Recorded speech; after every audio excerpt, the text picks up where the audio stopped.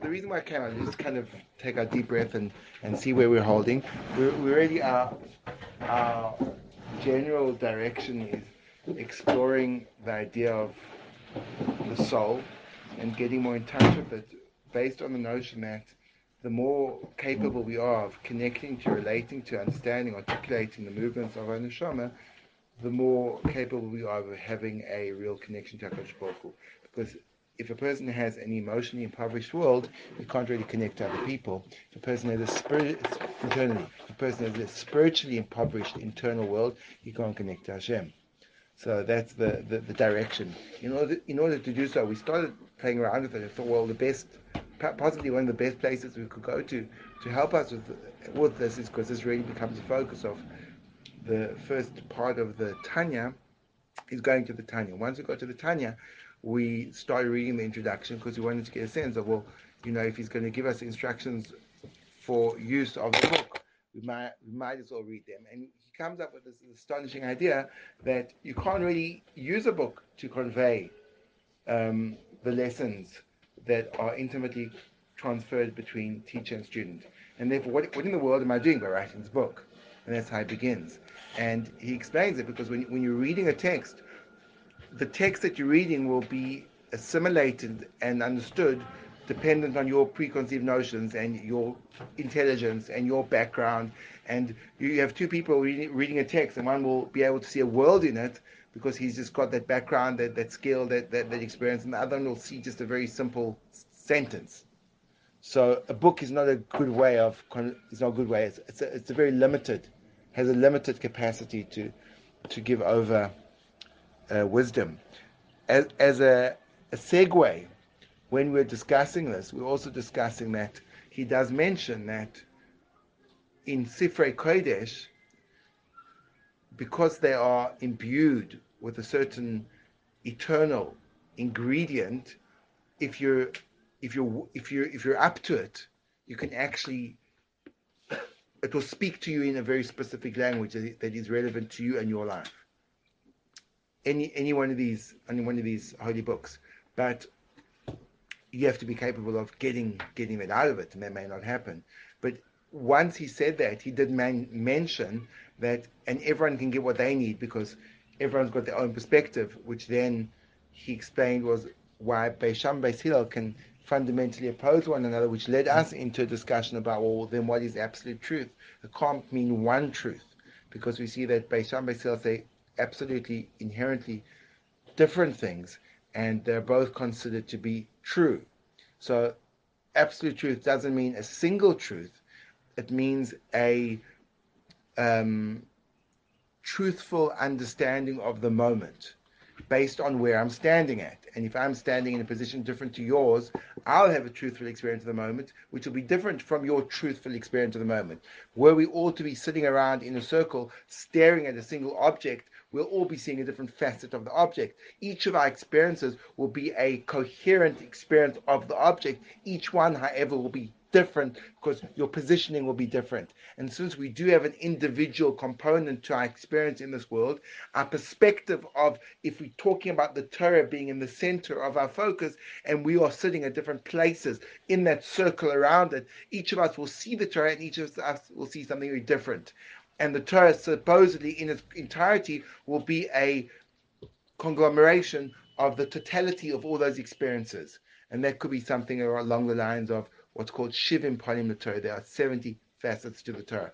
So when Beis Shammai looks from his perspective, he sees that this is he sees this in the Torah. And when Beis Hillel looks from his perspective, he sees that in the Torah. They both are seeing the Torah, but when you put those things together, they're completely and mutually exclusive. The way we illustrated it was holding a book between two people like this, and I would say to Daniel, well, what do you see on the cover of this book? Gold letters. Gold letters. Do you see gold letters on the cover of the book? No. Well, who's telling the truth? Well, both of you are telling the truth because you're both describing what you see and you're both describing the book. But since you're sitting in different places and you're seeing different aspects of the book, so when we try to say that you're saying the same thing, that's wrong. When you're both saying something which is true, that's right. So now in this moment, we're all experiencing something very different, and even the words as I say them will be integrated and assimilated in all of our minds in very different ways, because we all have our own perspective. It's based on our, in the deeper spiritual sense, it's called our Shoresh Neshama, the origin of our soul. But in a more practical way, it's based on the circumstances of our life, our inherent cognitive abilities, etc., etc., etc., which created a differentiated experience for each and every one of us in every moment of life. Good? So, so now, the question we really need to ask is, when does, if so, reality even become a topic of discussion? Surely that just is the same as saying pluralism. Everyone lives with their own reality in their own head, and this is no different. So I want to clarify that this is not what's being said. In the world of pluralism, or let's say as it's popularized, it means that I have the right to create my own narrative and use that as a model of the way I live life, and so do you. And therefore, there can be no arguing about who's got a better way of living life or a worse way of living life, because we all realize we're just making it up as we go along, which is a little bit like moral relativism, where there's no absolute moral scale, there's no kind of inherent good and bad, but whatever I believe in terms of my model, I have the right to work with that. Am I saying anything which people are feeling is mildly relevant to their lives? Or is it like, understand that last part. oh golly gosh, like this? You and I. So I come to you and I say, so Barak, I really think it's bad that people use disposable products.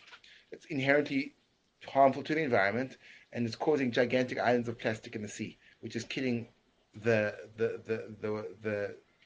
wildlife in the sea. And therefore, I think you cannot use disposable products. Do you agree with me? No, you don't agree with me. No, pretend you don't agree with me. I don't agree with you. Or do you want to be that position? Yes. Okay, so I'll be the opposite position.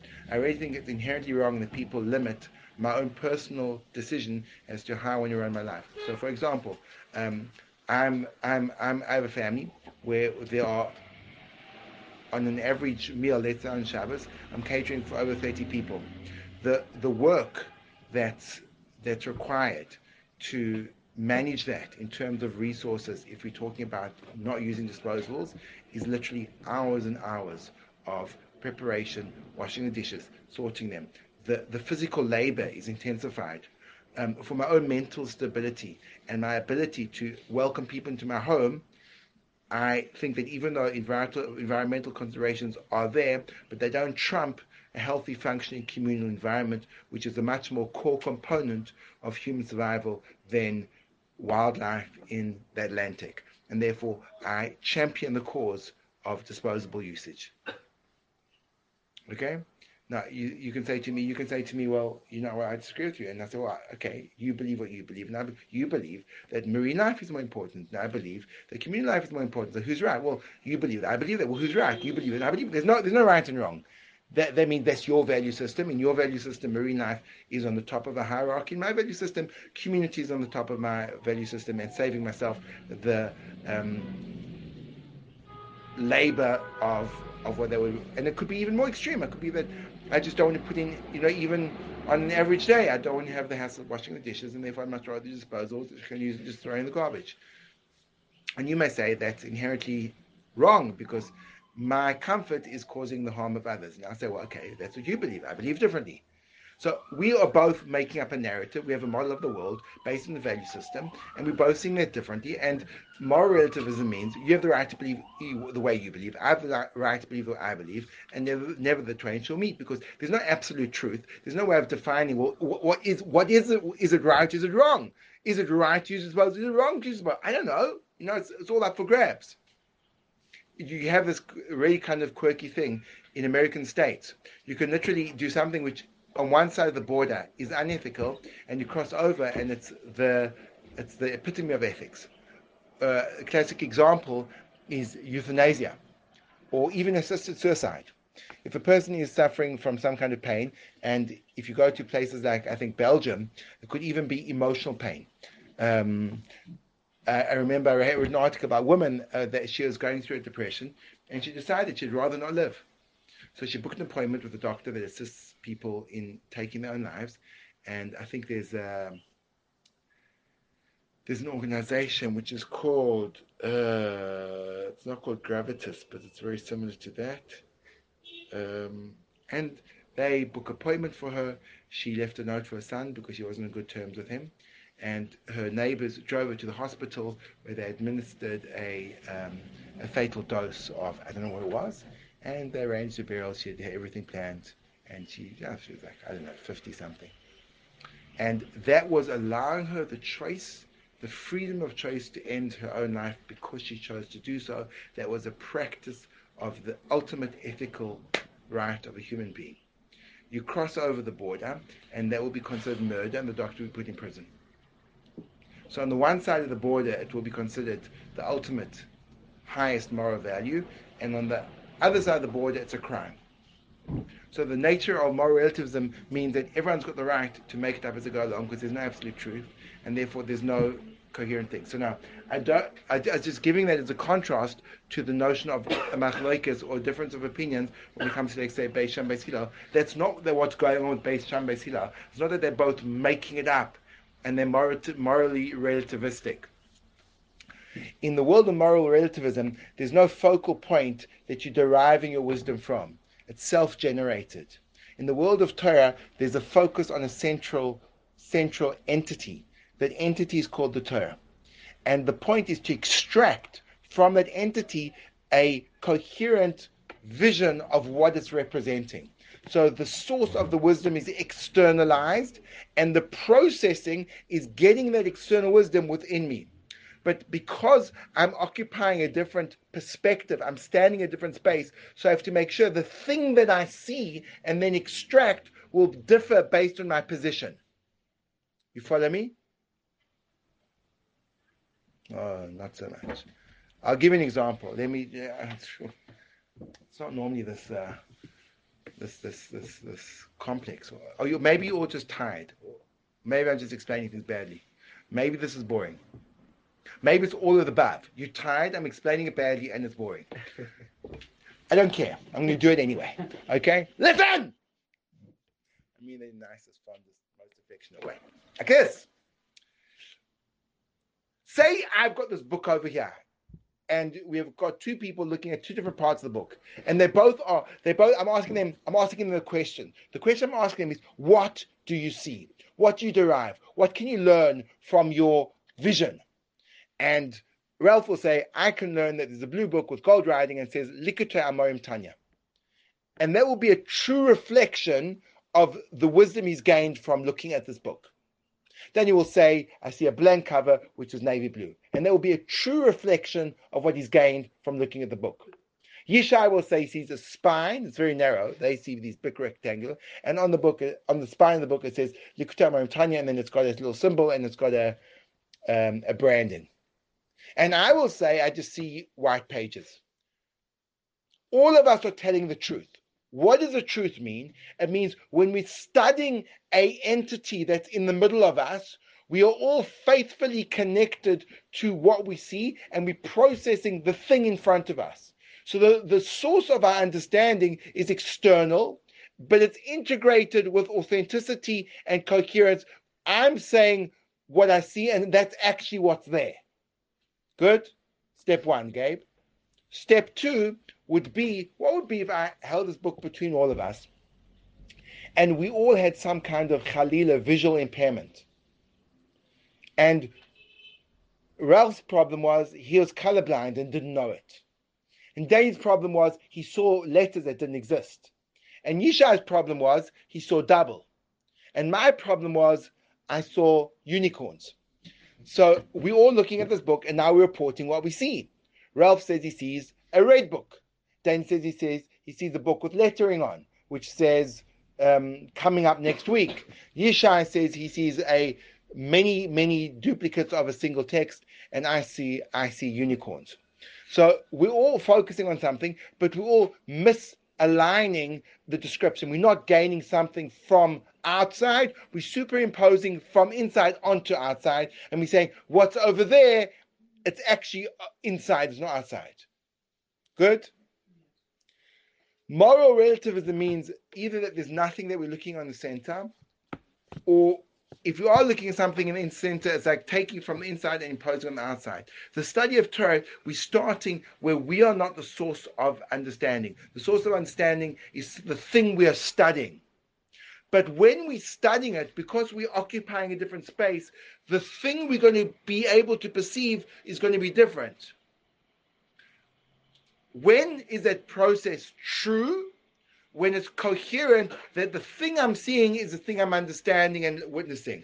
That there's a coherence, that there's authenticity, that there's a direct relationship of integrity between what I'm seeing and what I'm understanding. Even though I'm going to be understanding different from Ralph and different from Joel, but I'm understanding that based on my perspective. Good? Yes? Now, the Chiddush over here is as follows. What gives me the clarity of vision to make sure that I'm seeing what's there and not superimposing from within me on that? You with me? When is that vision clear and when is that vision distorted? When am I projecting and when am I witnessing, receiving?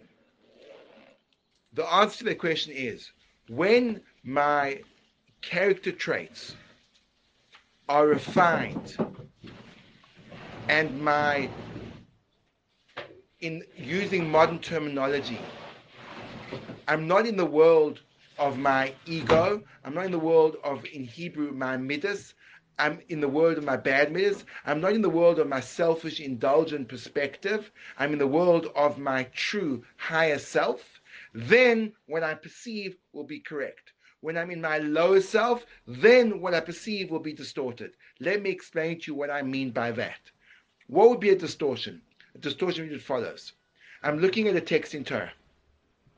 And what I see from the text in Torah is the starting point is like this. I want to stay in bed till very late and not wake up for saying the Shema. And I happen to be studying the laws of Kriya Shema.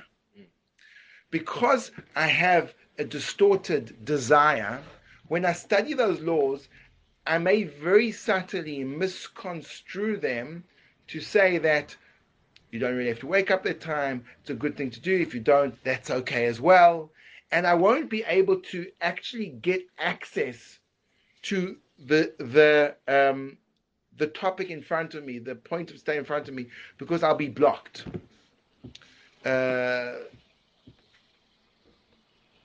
By some kind of desire, indulgence. Either I won't understand it, or won't understand its depth, or I'll subtly misconstrue it, because it will be too threatening to my lower self. It may limit me in terms of my sleep, it may limit me in terms of what I want to eat, it may limit me in terms of what... So I'll not be able to access it. In order for me to access it, I have to be clean. Otherwise I'm going to see a distorted version of what's in front of me. When I'm clean, so then it's very much like this. What our bad midas do, what our ego does, it's imagine that I'm looking through a window, outside at a view, and you ask me what I see. So if the window is a clear pane of glass, I'll tell you exactly, in exact detail, with accuracy, what I see. If the window is greased over with a series of dirt and it's slightly opaque in certain areas, so then I won't really be able to tell you what I see. I'll make up more than I'll be able to describe. And if it gets opaque enough, all I'll see is a reflection of myself.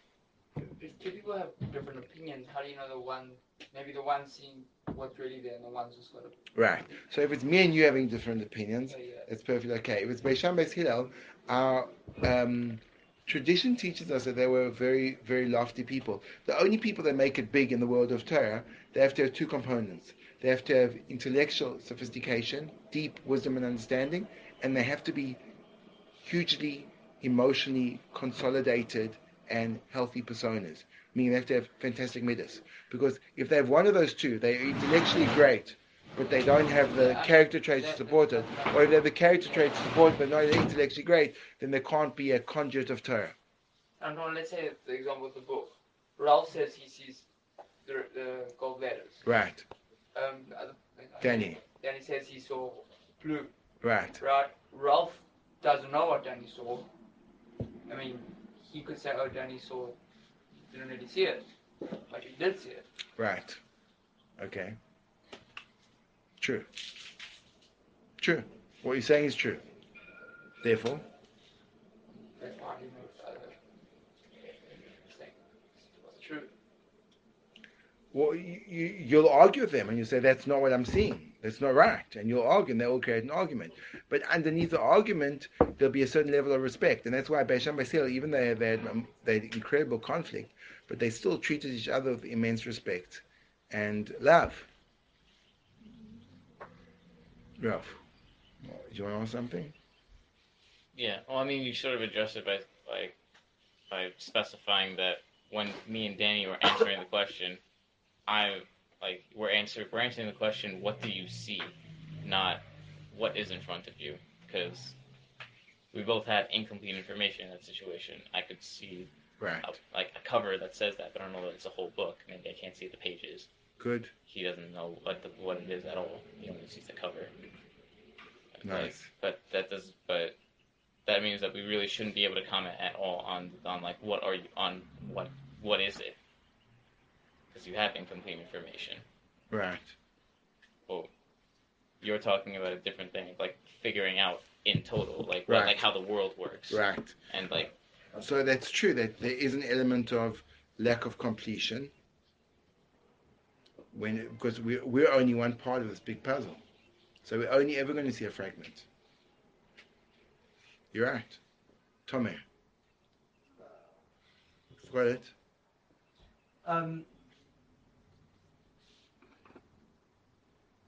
The person who's seeing the front cover of the book, Yeah.